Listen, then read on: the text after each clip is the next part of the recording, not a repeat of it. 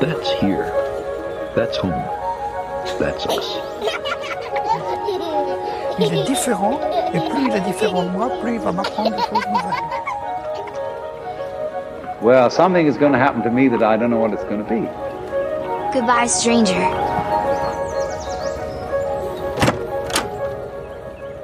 Hi everyone, I'm Thibaut and welcome to this new episode of Goodbye Stranger, the show where we get to know strangers. The idea is pretty simple. I'm having conversations with people I've never met before and I ask them questions about their life, their stories. At the end of those conversations, they're not strangers anymore. With no further ado, let's meet our next guest, Eric. My name is Eric Michael Pearson. I am 38 years old, and I was raised in Berkeley, Massachusetts. I was an angsty teenager. I think you're kind of supposed to be, but I was like really... I still carry some of it, which is not doing me any good, but anyway, yeah. I think I was probably in my late 20s or 30s, early 30s before like a stranger, like someone that I was working with that I didn't know super well, I was angry about something on a job one day, and they were like, "Hey man, like we're really worried about you. Like, are you okay?" And I was like, "Yeah, like I'm good. I'm just blowing off steam." And they were like, "Well, just so you know, you look insane right now." And I think that I grew up in I did. I grew up in a place where anger was like a comfortable emotion to express.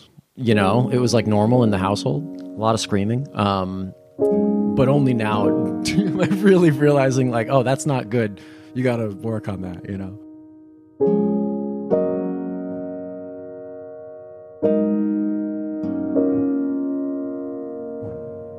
Anger is such a quick place to go to. I had like a short fuse, and I've not been in like a Rageaholics Anonymous or anything, but I feel like I could have been a good candidate. If I'm being perfectly honest, like something that has really helped me out nowadays is edibles.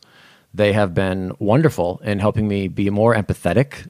It really turns on like the empathy spout inside. Oh man, this is embarrassing, but like I will, have a lovely weekend in an elevated state of consciousness, and like I'll call a random friend and just like gush on them, be like, "Hey, remember this time that I blah blah? I really love you. I miss you. I hope you're doing well." It's a much better way to catch up with people.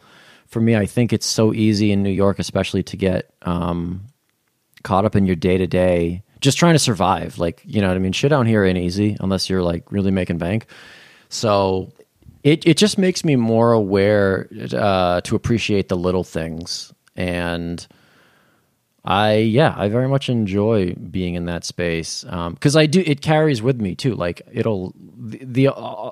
ultimately the effects of it will last for a couple days, and like I'm in a better mood. I'm more aware of how everybody else is feeling. I'm not thinking about what I need to do and to get by or whatever. I'm truly thinking about like how we all fit together, and it's so hippie, but like, we are all part of this giant organism, whether or not we like it.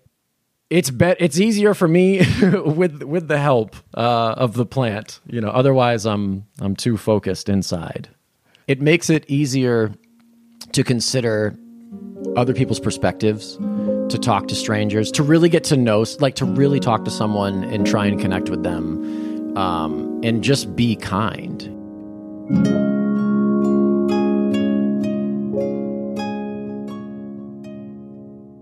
My parents got divorced when I was like 14, something like that. And I remember my mom clearing out her closet, and she had a Pentax Super ME 35 millimeter camera. When they were getting the divorce, she handed me that and said, "Here, you should take this. You'd be good at this."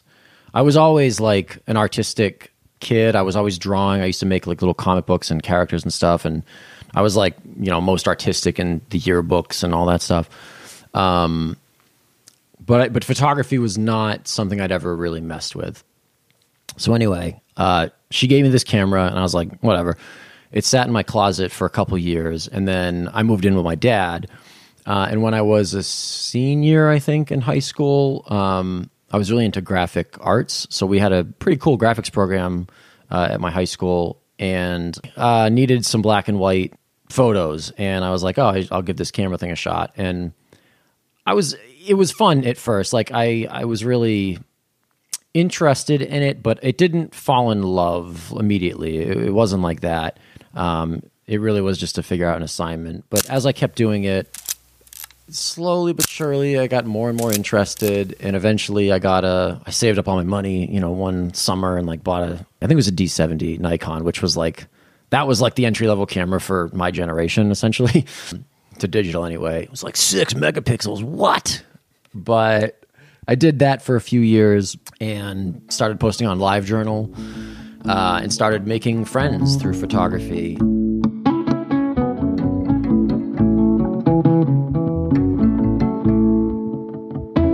Just to be clear, I've actually never been in love with photography. I use it as a tool to connect with strangers.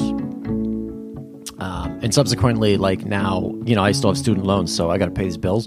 So there's a part of me that's like, well, you got to do it. But it's always been sort of a labor of love, in the sense that I don't think I've ever made a photo that I'm like, oh my God, that's it. That's amazing. Like, I don't think I'm a particularly great photographer. I recognize that I'm not bad at it. I've made a living at it for a while, but the way that when I talk to other photographers, some pros and people that have been in the game for like 20, 30 years, sometimes and often they talk about it in a very different way. They have a much different relationship with like the idea of photography and what it represents in the world and all that stuff. And for me, it really is like just a tool for connection more than anything else. And it's an opportunity to be like, this is how I see the world. But I don't think I've ever been like particularly loud and proud about that. The more that I learn about it, the less I think I'm good at it. So I don't, the last time I posted on, Instagram was maybe a year ago, like over a year ago, with anything professionally. And I'm now kind of discovering how much I like shooting with an iPhone and editing with that. Like, so for me, it went from being about the gear and figuring how do cameras work, and like in photo school, I was like, how do lights work, and why would you choose to light someone this way versus that way? And I'm much more interested in the technical side of it, and just using that, like using all of the knowledge of it as a bridge to just get to people.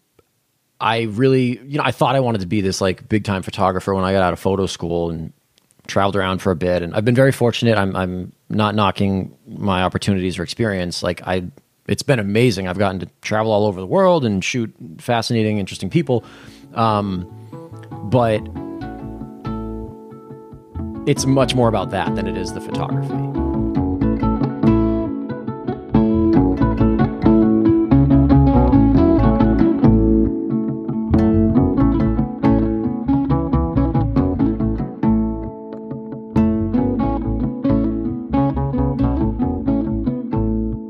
When I moved to New York, I didn't have any friends here.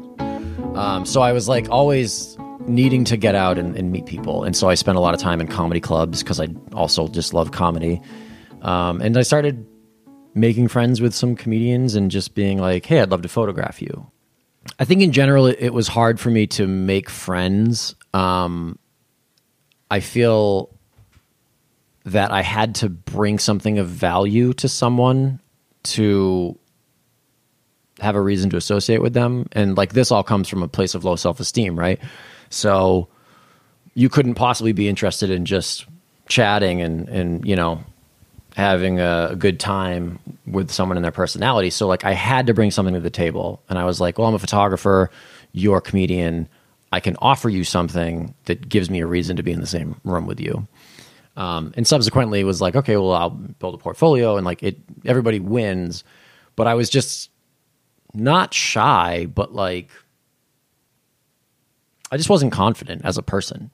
So using the camera as a way to give me a reason.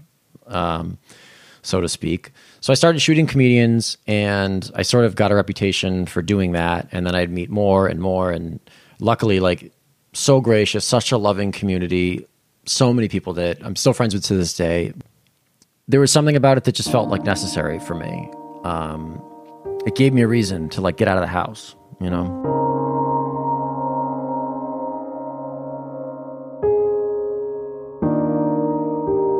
2017, I had just come out of a crazy breakup, and I was totally lost. I was in a crazy headspace that I had never been in as an adult. I was like 32 years old, I think. I didn't know what to do. I tried doing the van life thing for a year. I was like just lonely. I felt so alone, didn't know what to do. I got frustrated one day, and I grabbed a big light stand on wheels. I put a battery light on it, and I grabbed a piece of cardboard out of the trash on Fifth Avenue and wrote free portraits. And I put my website address, ericmichaelpearson.com, and I went into Union Square, and I just stood there. And someone would, you know, come up and be like, "Oh, free portraits?" I was like, "Yep, let's do it." And I just started photographing people. And I just loved it. I just loved meeting strangers and chatting with them for a little bit, and then taking their photo, and then ultimately like get their email address and send it to them. That was it. There was nothing beyond go shoot people right now because you're lonely. And I loved the approachability of it, because I think a lot of times, and I've done this too, I know a lot of photographers will do this, but when you're trying to do like street photos, it's so much like running up to someone and it's this awkward like, "Hey, excuse me, do you mind if I take your photo? Like, I really love what you're wearing," or whatever. And often people will say yes, but sometimes they say no, and that's fine. But I felt like I just don't want to be rejected right now. There was something about that. So I kind of set it up in a way that's like, if you want it, just let me know and I'll make it happen. So it was just like providing a service for free in a way. And so that was the first iteration. And then I was like, "Oh, okay, that went well." And then I think a week or two later, I just bought an Apple box and grabbed a stencil kit and wrote on the Apple box, "If you sit here, you will be photographed." So that felt a little bit different, because now like any complete stranger is totally in control of the situation. If they see it and they decide they want to be photographed, they come over to me, and I would not ask anyone. Even with the free portrait sign, I'd be like, "Hey, like, you want to, you know?" And when you have a big, 36-inch softbox light in the middle of Union Square, like, people are like, "What kind of interested? What's that about?" That's what it became, and that's why it became it. So then I got the handle, like, "If you sit here," on Instagram, and ultimately, the second half of that is "you will be photographed."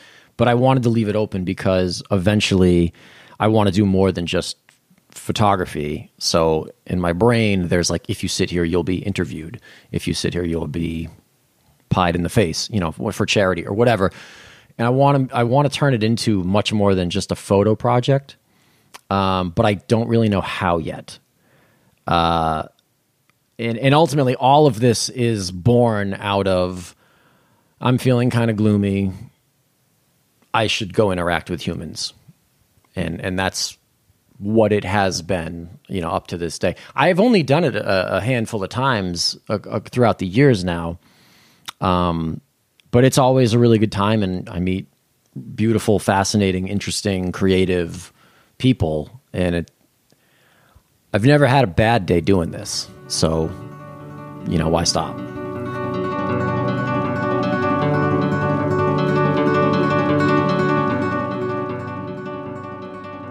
I've let go of the idea of like being some kind of, world famous photographer. Like, if that happened, great, but that's not something I'm trying to chase anymore, because at some point I realized it's not about magazine covers and all that shit. Like, it really is a tool that I use primarily just to meet people and like offer them something. And like, I'm cool with that. That's all I need.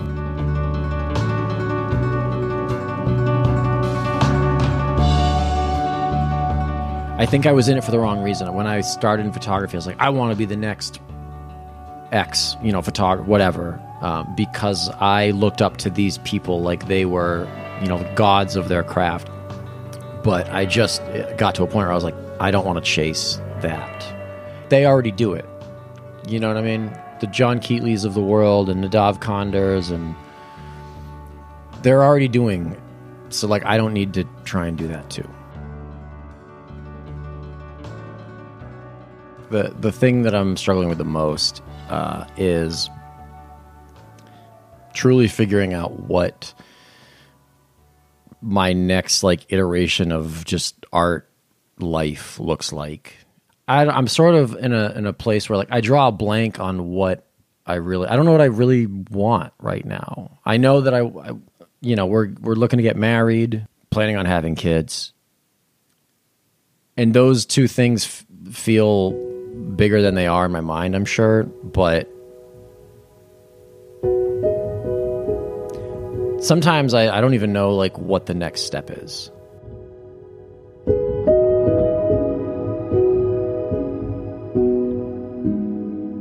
I think I'm genuinely most afraid of being on my deathbed and thinking I should have done that thing. I should have done that art project. And what's fucked up is I know that's going to happen no matter what. Just how my brain works. But as I get older, I want to get weirder. I want to get so weird and be that crazy person that people are like, that guy's a maniac. Be the weirdo. Don't be afraid to be questioned or have someone say yeah, that guy's strange. If you enjoy it, if it doesn't hurt anybody, and especially if it does help in some way, do the thing that is silly or awkward, even if it's just for the laugh. I don't know, life's too short to be in your head about that stuff.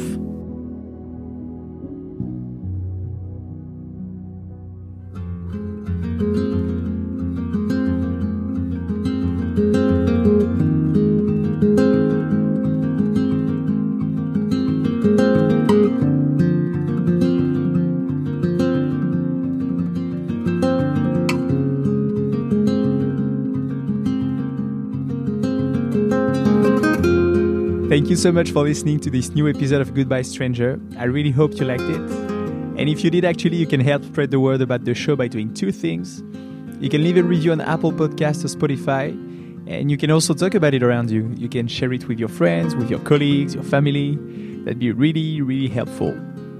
And if you have any feedback regarding the show, any idea of people I should interview, you can send me a message on the website or the Instagram page. I'll share all the info in the show notes.